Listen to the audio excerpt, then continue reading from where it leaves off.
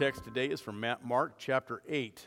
Jesus began to teach them that the Son of Man must suffer many things, be rejected by the elders and the chief priests and the scribes, and be killed, and after 3 days rise again.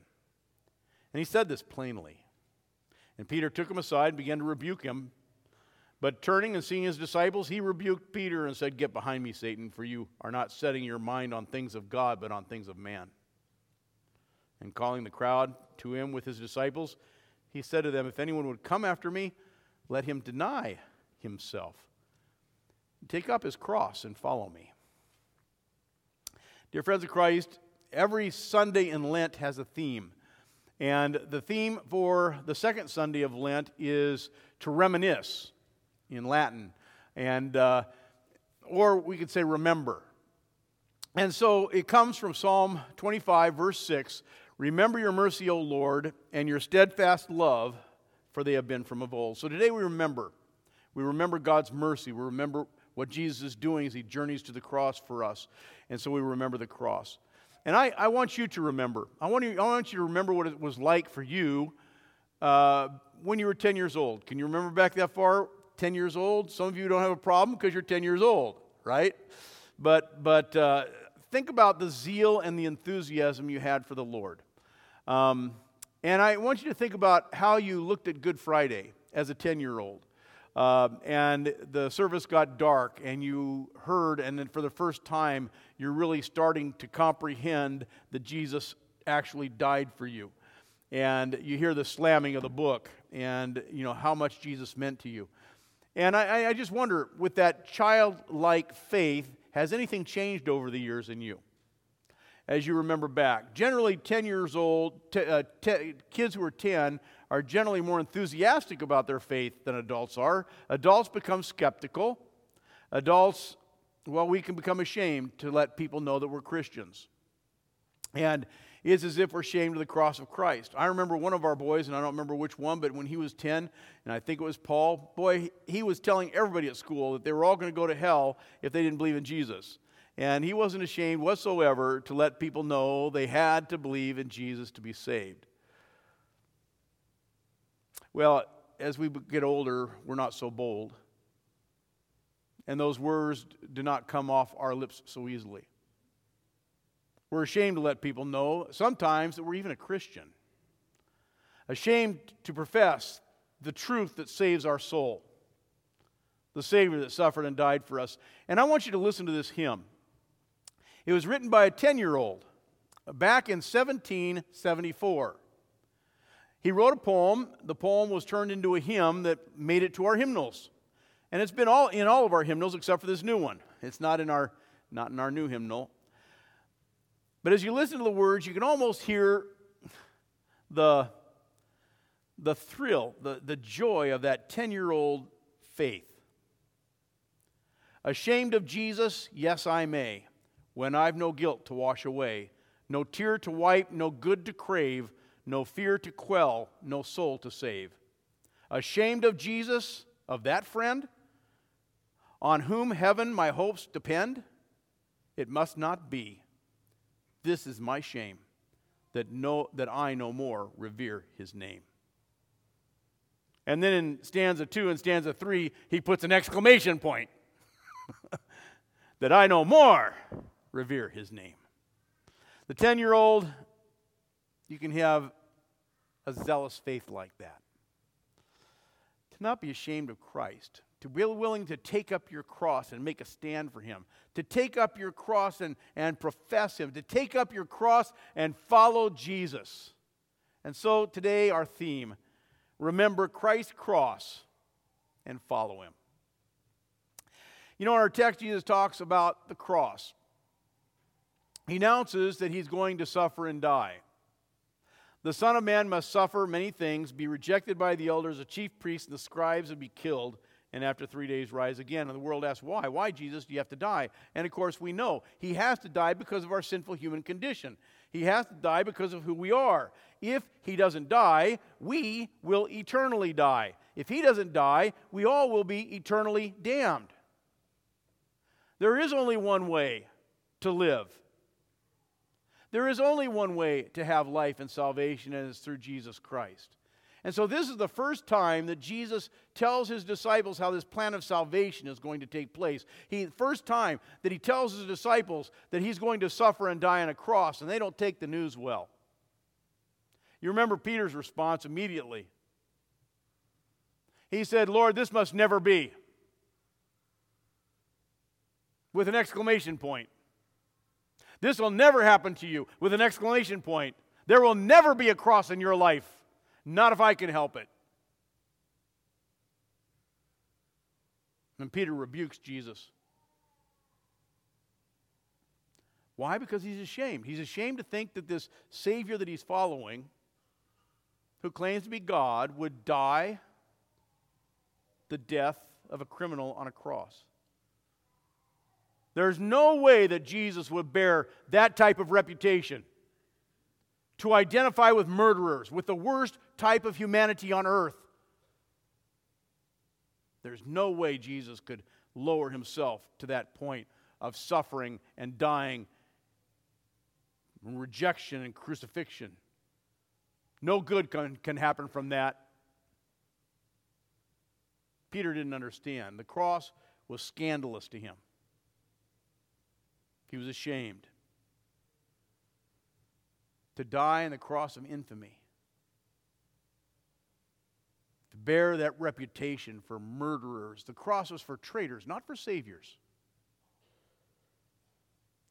However, to strip Christ of the cross would be to thwart God's plan of salvation for mankind. To take the cross away from Christ would leave all humanity, all of us, suffering in hell. There's no way out. And Jesus would not take the easy way out. There was only one way to set the world free. And Jesus willingly traveled that road. But the church, like Peter, is constantly tempted to take a different road. We don't like crosses. Jesus can have all the crosses he wants. If he wants to suffer and die, fine. But why should I? If he wants to suffer and die, if he wants to take upon himself the cross of salvation of mankind, if he wants to love people so much, that's up to him. But why should I have to follow in a cross?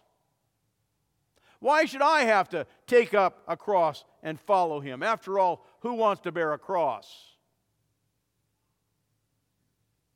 And if you're like me, when confronted with sickness or illness or dying, I want a solution. And I want a solution right now. I want it fixed today. And I want to feel better immediately, right now. I don't want to wait. We don't like pain and suffering. We don't like problems in our lives. And so a disciple named Peter, who didn't like these problems either, stood up before Jesus and got in Jesus' way and said, "There's no cross in your life." I'm sure he didn't want a cross in his either. No cross for Christ. You know, when we're ashamed of Jesus, we embrace this adulterous and sinful generation. And we're saying, I want to gain the world right now. I want happiness right now. I want a good life right now.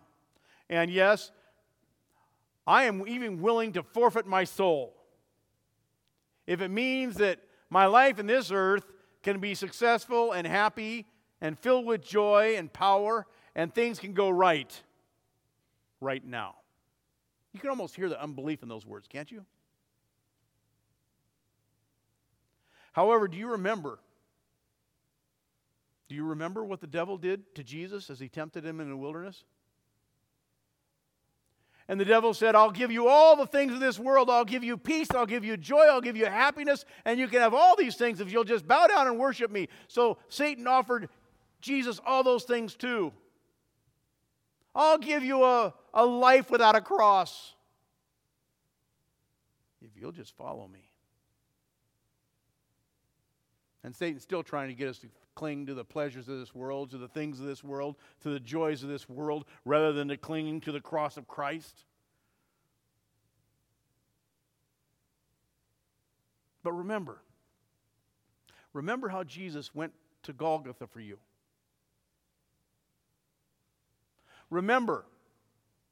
Remember how Jesus did all those things.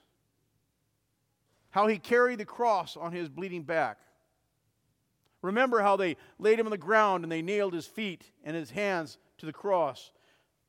And remember how they watched him suffer and die and made fun of him. And remember your Jesus. Remember the cross. Remember the suffering and pain, how he's lifted up on the tree, that cursed tree, where the worst of humanity suffered and died before they left this earth. And remember how he cried. Remember how he felt all alone. Remember how he felt abandoned by God, and as if from the pits of hell cried out, my God, why have you forsaken me?"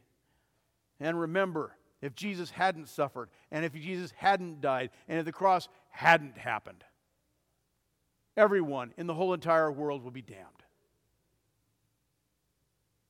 My friends, Christ went to the cross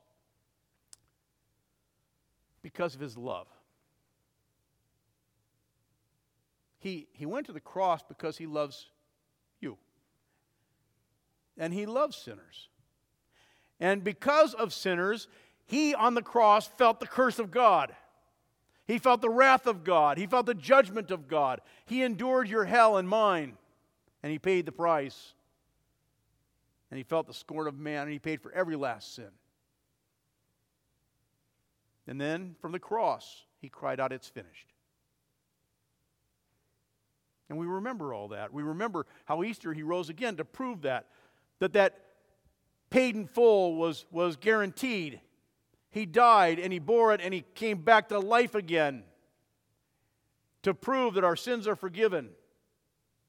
And now Jesus endured the cross for us.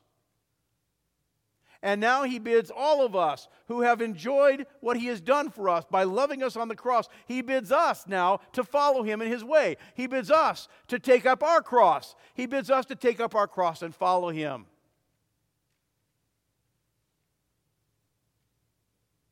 He says, "If anyone would come after me, let him deny himself, take up his cross and follow me." To take up your cross. So it means several things, but it means to suffer persecution. It means that we boldly confess Christ, and it doesn't matter what's going to happen to us, and it doesn't matter what people think of us. That we're not ashamed of Jesus. And we're not ashamed of the cross, no matter the cost. And we're willing to suffer the consequences, even death if necessary. So when you see Christians suffering, and maybe even possibly dying for their faith, please understand, God and his plan has not gone wrong. This is simply how Christians live the cross life. Just ask the Christians in Cairo, Egypt. Did you hear that story this past week? According to local officials, a week ago Friday, Muslims armed with machine guns and riding motorcycles stopped in front of a Christian church. And as the Christians came out of church after the church service, they were gunned down. Over 100 Christians were killed in Egypt in 2017. Do you think these believers who were killed for their faith are ashamed of Christ? Do you think their families are? Do you think they're ashamed of the cross? Certainly not. They're glad to die for Christ. They're glad to take up their cross and follow Jesus, the one who took up his cross that we might live, even if it means going to the grave. Now, maybe you've heard people say, well, we each have our own cross to bear. And normally when we say that, we each have our own cross to bear, we're talking about physical pain and physical suffering. We're talking about the big problems that happen in life, things like disease and tragedy and disaster and death. Oh, this is the cross I have to bear. That's not what Jesus is talking about. The results of sinful human nature, that's not what Jesus is talking about when he encourages us to take up our cross and follow him. Instead, Jesus is talking about self-sacrifice. I want you to think about what moved Jesus to take up the cross. His love, right? So what moves you to take up your cross and follow him? It's not just because you love Jesus for what he has done for you, that he took up his cross for you, but that you then love one another. Self-sacrifice, self-denial. Take up your cross and follow Jesus. It means you bear the cross for Christ when you suffer for someone else when you don't want to. When you change a diaper for your child and you don't want to.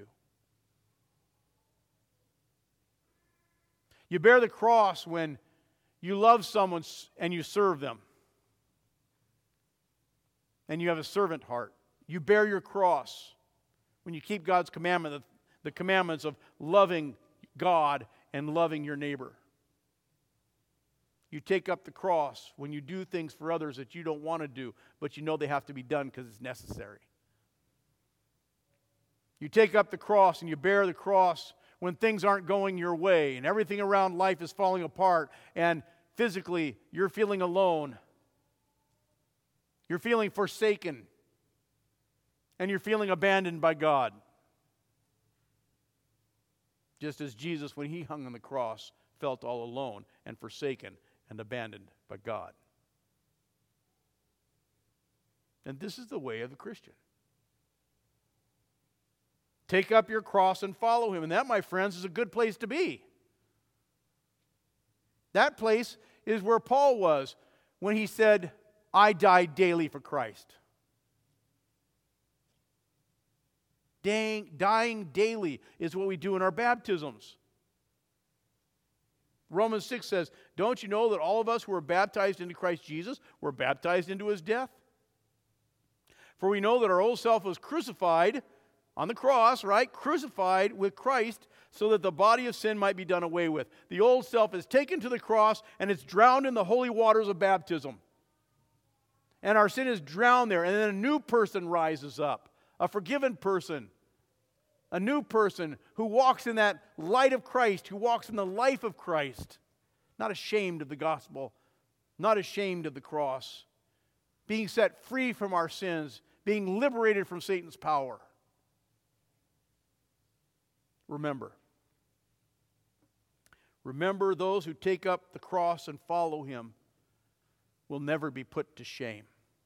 For Jesus was not ashamed to suffer and die for you.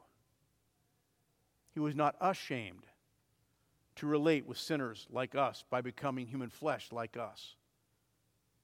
He was not ashamed to shed his blood for our sins. Now, it may seem kind of trivial to put it in terms of sport, but I think it helps us to understand how Christ has embraced us with the cross. In 1982, the Georgetown Hoyas made the Final Four, and Patrick Ewing, James Worthy, they were all in this game. This is a great game, and maybe some of you are old enough like I am to remember it. It was in the NCAA basketball tournament, the Final Four, just before the finals. And the game was tied. The Georgetown was down by 1 point with the clock running out. All they needed to do was make a shot at the buzzer, and they would win the game and go to the final. Everything happened just the way they wanted it. And their star player was wide open underneath the basket for a layup. However, their guard, Fred Brown, mistakenly passed the ball to North Carolina's James Worthy. And they lost the game. Fred Brown was devastated. And he hung his head in defeat. And he started to weep. And the first thing his coach, that Big John Thompson, remember him? The first thing Big John Thompson did was went over right after the game, didn't hug anybody's hand, didn't shake anybody's hand. He went over and he hugged that boy who was feeling so devastated. The coach was not ashamed to identify with a loser. My friends, Jesus embraces us through the cross. He suffered and died for losers like us, for sinners that deserve eternal damnation. And he embraces us and He identifies with us. And He suffers for us, for sinners like you and for me. In fact, He died for the privilege. He was stricken, smitten, and afflicted in this world for you, so that you might live and gain a world without end. He forfeited the Father's presence at the cross so that He could come and present Himself. Present Himself and present you before God for all eternity. Your sins washed away. And that's why we remember Christ. And that's why we remember His cross. And that's why we take up our cross and follow Him. Amen. Now may the peace of God that passes all understanding keep your hearts and your minds in Christ Jesus into life everlasting. Amen.